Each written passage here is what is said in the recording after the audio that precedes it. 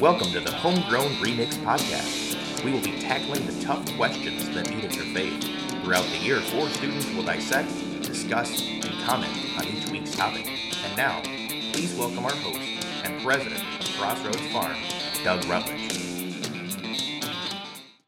Hi, this is Luke Marshall filling in this week for Doug Rutledge. Welcome to the Homegrown Remix Podcast, and today we're covering the topic of A Sinner in Heaven's Court, which was a drama that Doug Rutledge did. And I don't know how you guys are feeling, but just introduce yourself and then give me your immediate response to when the talk ended. Yeah, so I'm Kimball Hughes from Pittsford, and that's the second time that I've heard that talk. I was trying to decide if it was more impactful this time or the first time I heard it, because I think this time I had a realization of just how important that message is. Yeah. So you felt like it hit you in kind of a new way. Yeah. I'm Danny Swihart from Hanover Horton. I thought that the message, hearing it for the first time, I'm pretty sure, I felt like it was very, like a punch in the face almost. Yeah. Because throughout your life, you don't really think about how many rules you're actually breaking every day. Yeah, so how many did you end up checking off? Like, did you get all 10 already? It's like you're kind of young still, so. Like 8. 8? Yeah. She thinks she's not guilty of everything. Wow. Maybe you missed it. Maybe I did. I'm just kidding. I'm Claire Wertz, and I'm from Reading. And this is also my second time hearing this message.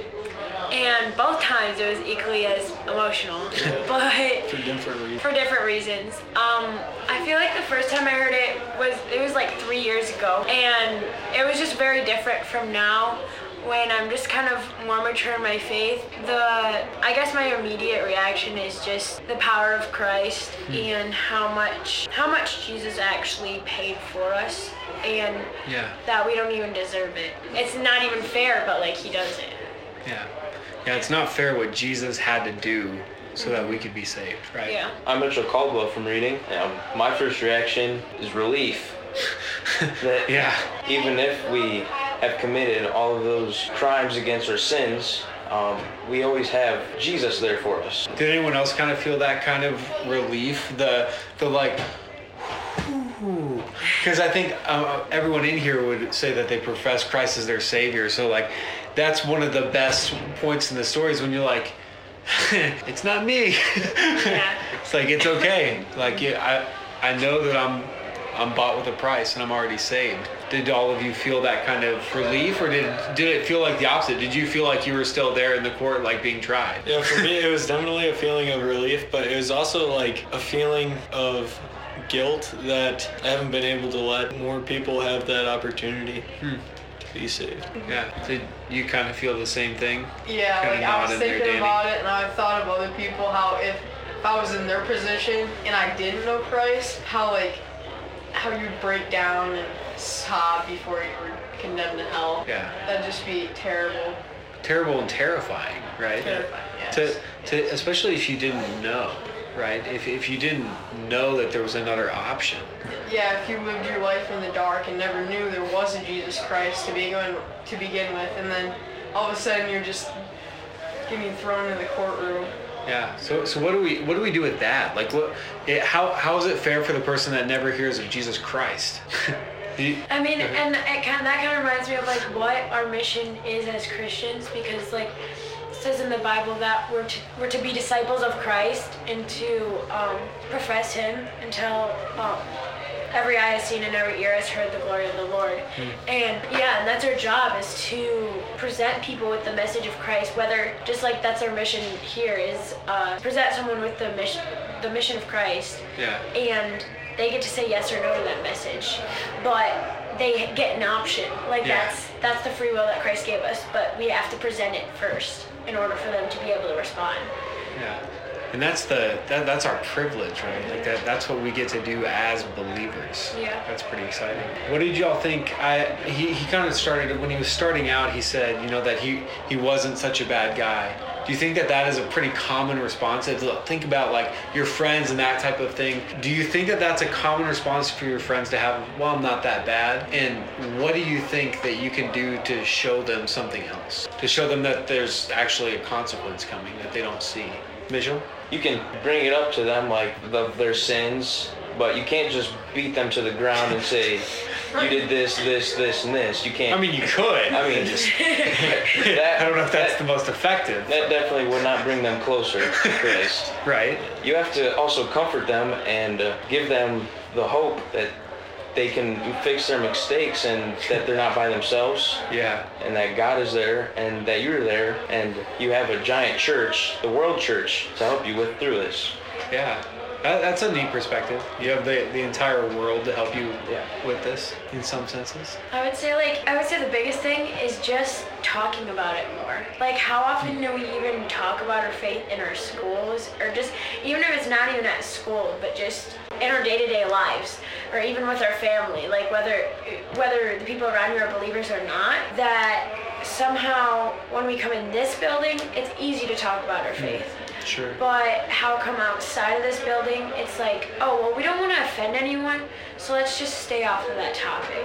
Yeah, and do you think that they will be offended? Do you think that your friends will be offended if you share Christ? Kimball? I don't think so, because I haven't done it enough, but I know when I have, it's like more of an interest than an offense. Sure. Like, it's more, not necessarily that they always want to know more, but they're curious about it for sure. Danny, what about you? If I've found in every conversation where I just get rebuked. Really? Every single time I would get a rebuttal, an argument towards that either he's not real or he hasn't done anything for them. The counter argument. Yeah.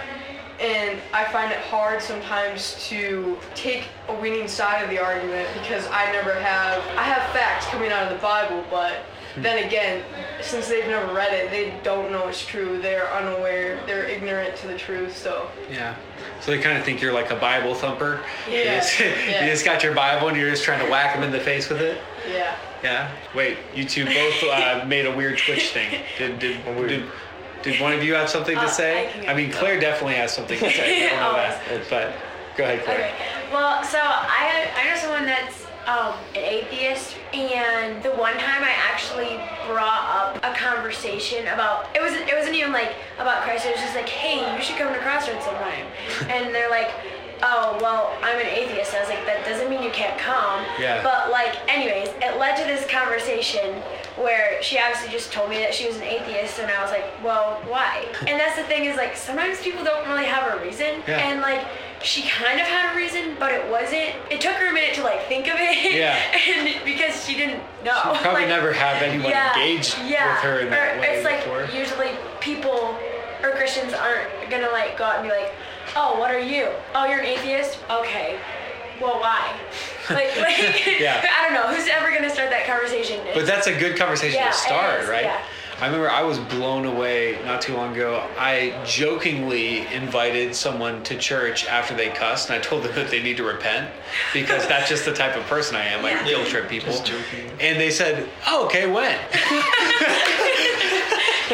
and they ended up coming to church with me. I was like, I was making fun of you, but yeah. That's great. the scenario. Yeah, but I think that both things clearly happen, right? There are those that sometimes like, well, that was really easy, and then there are the times where you get like rebuked, like Danny was saying. Yeah. But that doesn't mean we shouldn't share. So I had a friend, he said, I don't need to go to church to show that I'm a follower of Christ. Huh. And I drew a blank, and I was like, what do I say to that? So I had no idea. So I went home later that night, and I think a few days later, I asked my parents this, and my sister, and I was like, how would I respond to that? Yeah. And I think their response was that you just have to tell them that it's part of the Bible, and you have to be able to show your faith through other people too. You can't just take it on your own, and you have to go to church and the church community. Yeah. And can't take it by yourself. Has anyone else ever come across that before? If someone who said like, well, I'm a Christian, I just don't like to go to church. Yes. Yeah? What do you guys think about that? I think that there's a couple really good answers to that question?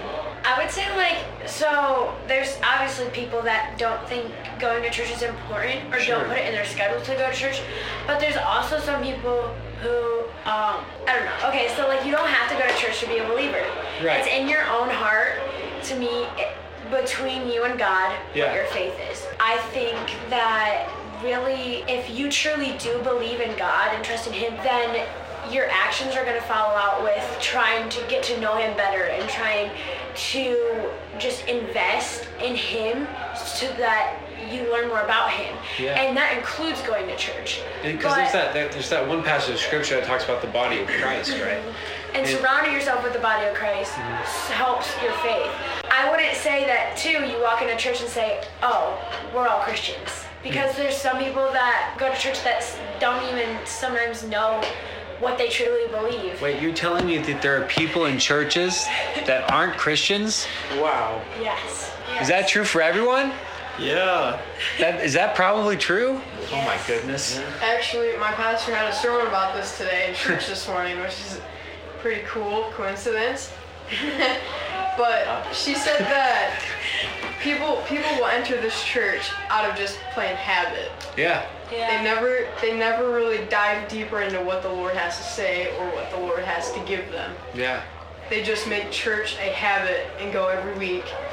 Even though they may read their Bible or pray once in a while, it doesn't mean they have a really root connection with the Lord. Mm-hmm. Or that it's a building. Sometimes I think about that.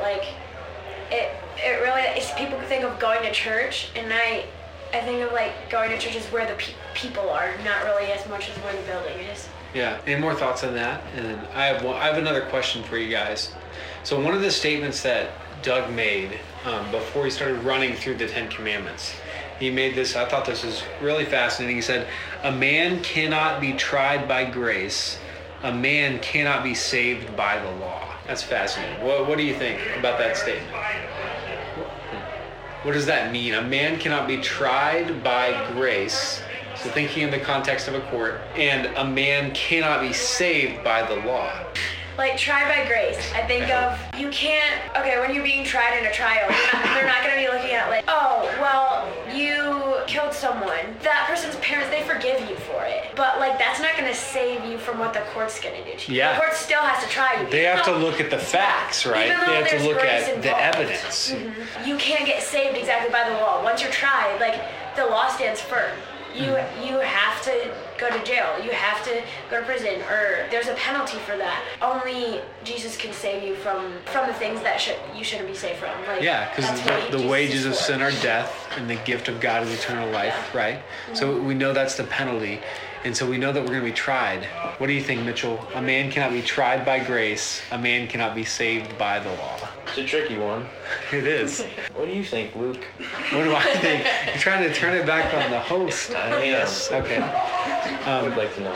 I think that it is very much a timing thing. So we have to accept the fact that we're guilty before we can receive grace. So that's why we can't be tried by grace, because we have to be found guilty, because that's part of our allotment. And once we're found guilty, then we can receive grace. Just like a man cannot be saved by the law. So we already know that we're going to be condemned. That was the whole point of it, right? As he walks through the 10 Commandments. And in fact, that was the point of the law originally given. When God gave them the law, do you think he really expected them to get all 10? No. No? Yeah. Anyone? Does anyone be like, you know what? Yeah, I think they got it. It's as Moses comes down from the mountain and they're already worshiping an idol. It's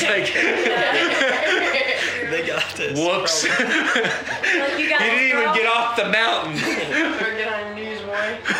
Start repenting. Yeah. The law was never intended to save. It was to show us that we needed save. Well, I want to go ahead and give you each a chance to kind of close your thoughts. What was your main takeaway, the thing that you would want to tell someone about that really stuck out to you? We'll go ahead and start with Kimball.